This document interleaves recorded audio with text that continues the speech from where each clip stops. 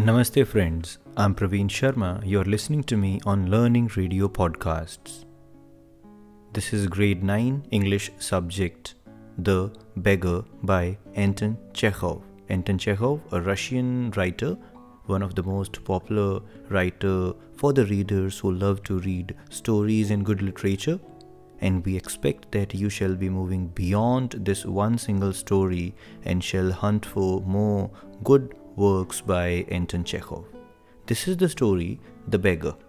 The Beggar is not just about the beggar, it is about the interaction of the beggar with the society which is around him. And when he comes across one of the characters whom you will get to know in the story, what happens? How he transforms himself, or how that character also gets transformed, representing us maybe sometimes. So let us listen to the story. The story grabs our attention right at the beginning.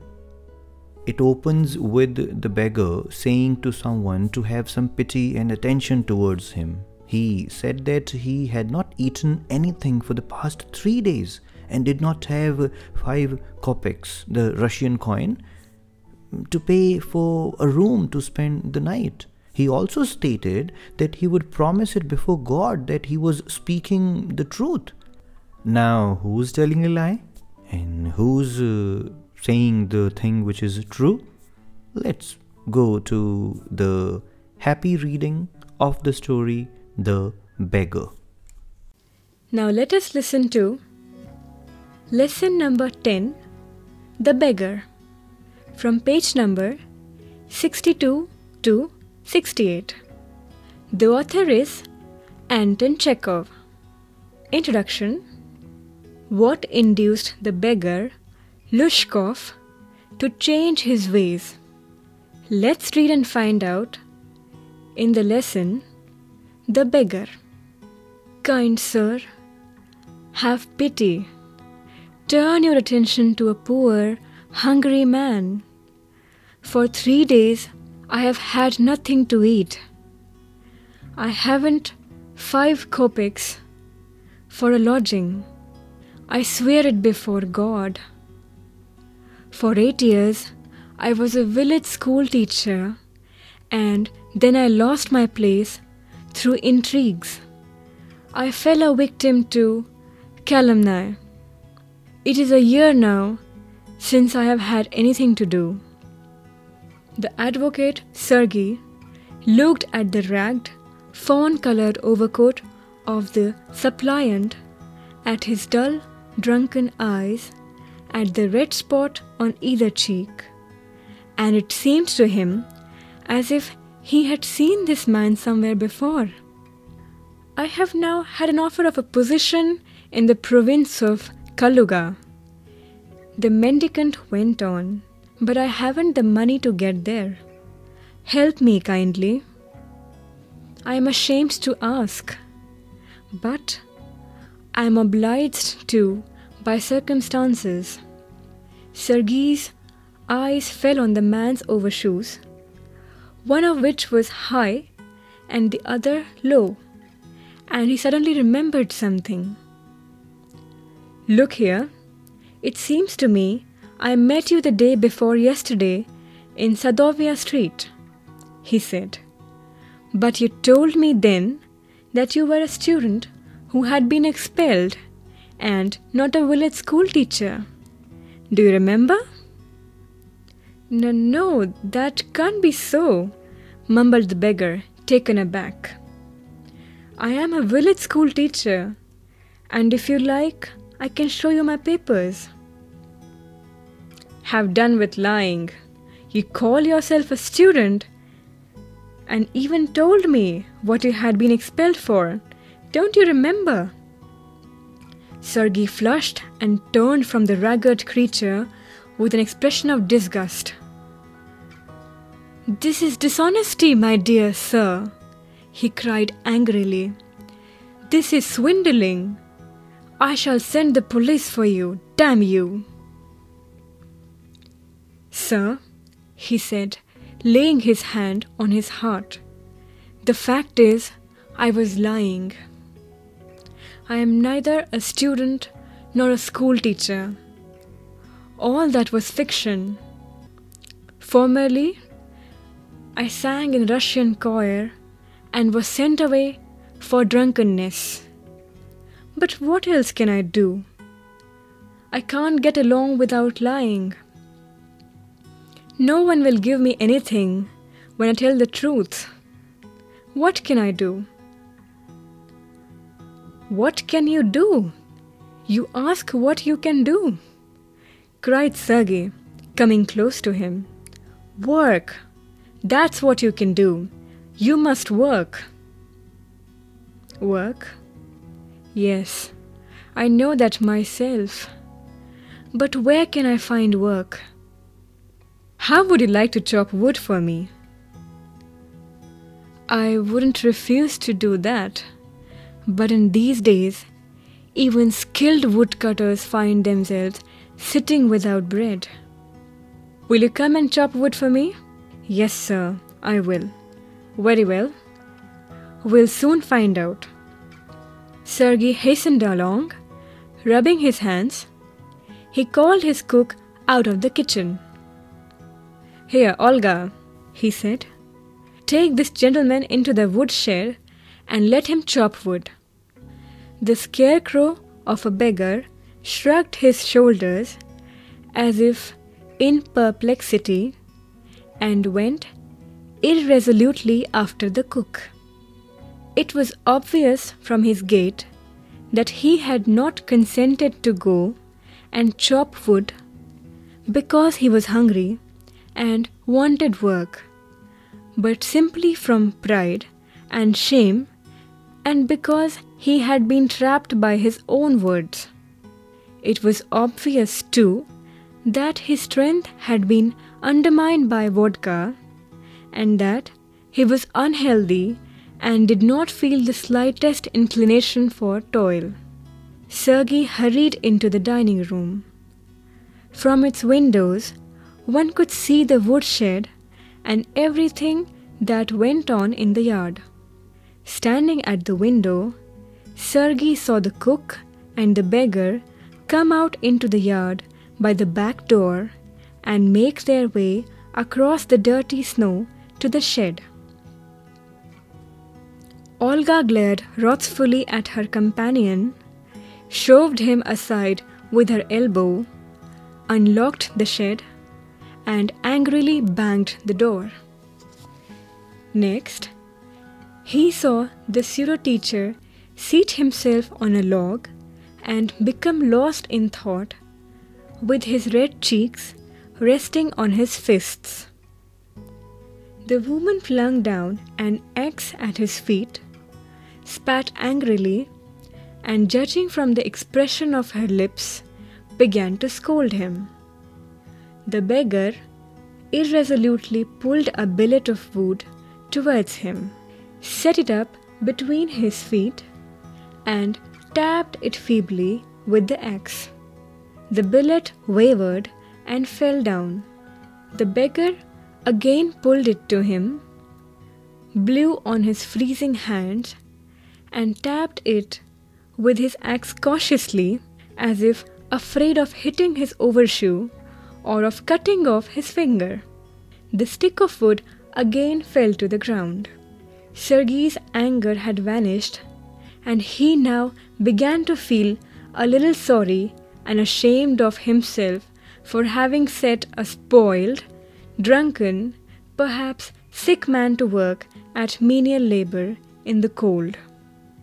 An hour later, Olga came in and announced that the wood had all been chopped.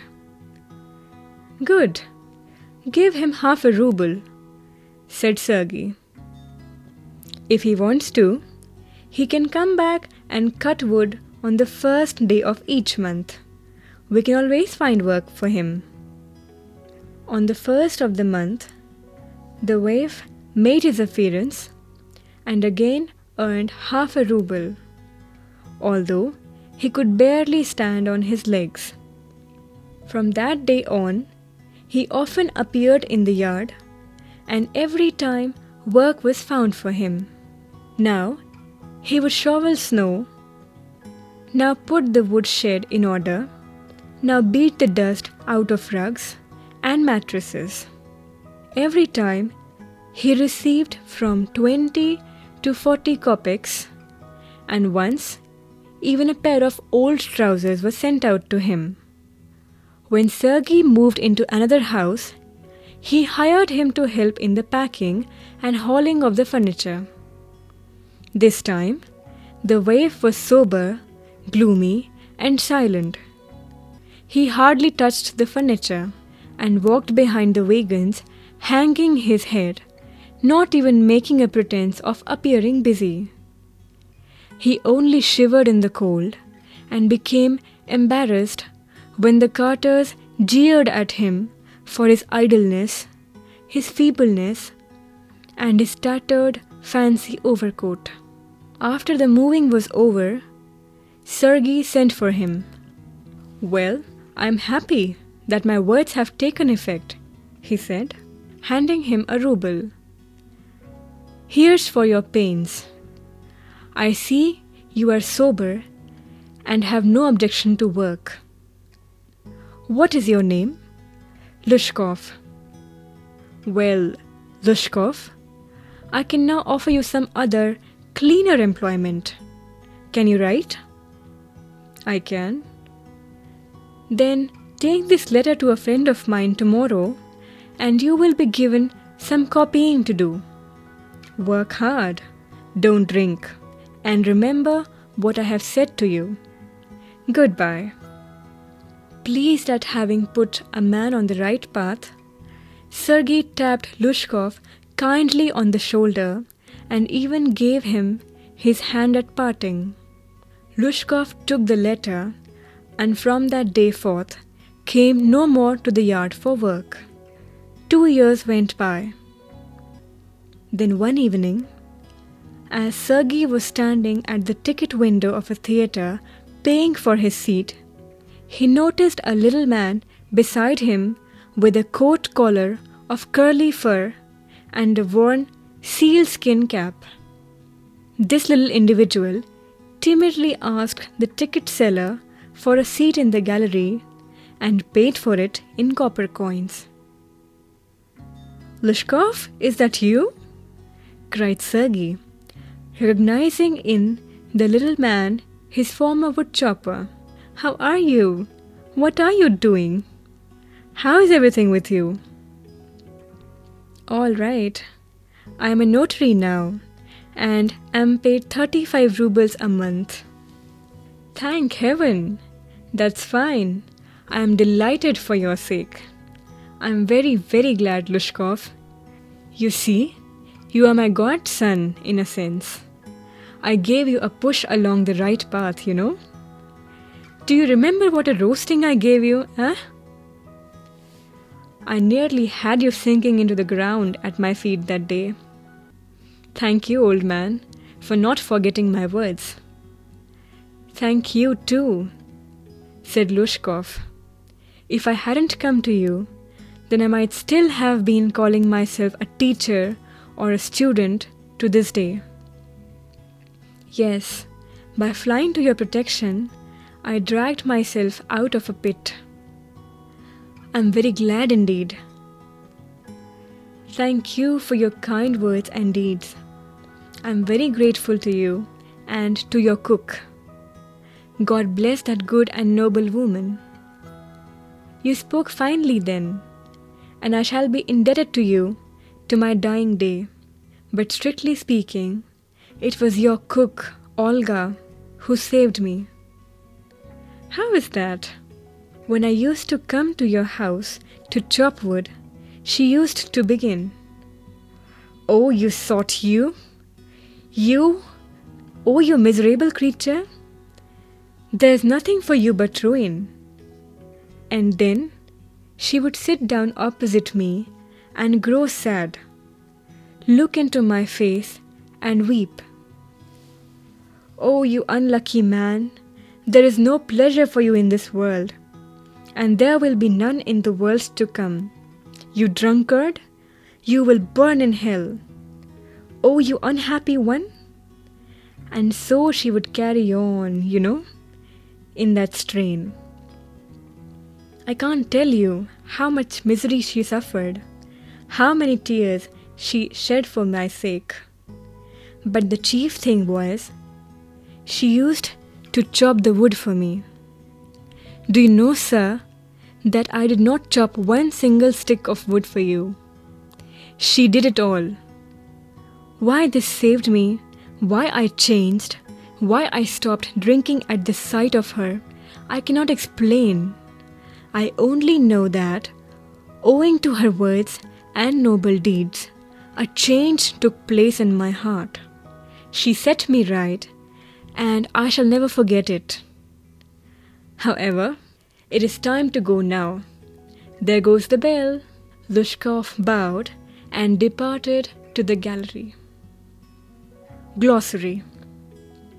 Kopeck, also spelled Kopeck, Kopeck. Russian coin equal to 1/100th of a ruble. Calumny. The making of false and defamatory statements about someone in order to damage his or her reputation. Suppliant or supplicant. A person making a humble plea to someone in power or authority. Mendicant, beggar. Swindling, cheating a person of money. Perplexity, state of being puzzled, bewilderment. Irresolutely, hesitantly, undecidedly. Billet, here a thick piece of wood. Waif, a homeless person. Shovel, remove snow with a shovel. A tool resembling a spade with a broad blade and typically upturned sides. Roasting, an informal or humorous word, here scolding. Sot, a habitual drunkard. Think about it. 1. Has Lushkoff become a beggar by circumstance or by choice? 2. What reasons does he give to Sergei for his telling lies? 3. Is Lushkoff a willing worker? Why, then, does he agree to chop wood for Sergei? 4. Sergei says, I am happy that my words have taken effect. Why does he say so? Is he right in saying this? 5. Lushkoff is earning 35 rubles a month. How is he obliged to Sergei for this? 6. During their conversation, Lushkoff reveals that Sergei's cook, Olga, is responsible for the positive change in him. How has Olga saved Lushkoff? Talk about it. How can we help beggars or abolish begging? Suggested reading: The Man with the Twisted Lip by Arthur Conan Doyle. The Three Sisters by Anton Chekhov. Narrated by Nivedita Sardar. Technical direction Satish Lade. Sound recording Amita Bhatti and Bati Langlingdo. Assistance in production Dau Dayal Chaturvedi. Produced and presented by Ramesh Rani Sharma. We received this audio from CIET NCERT. Thank you very much.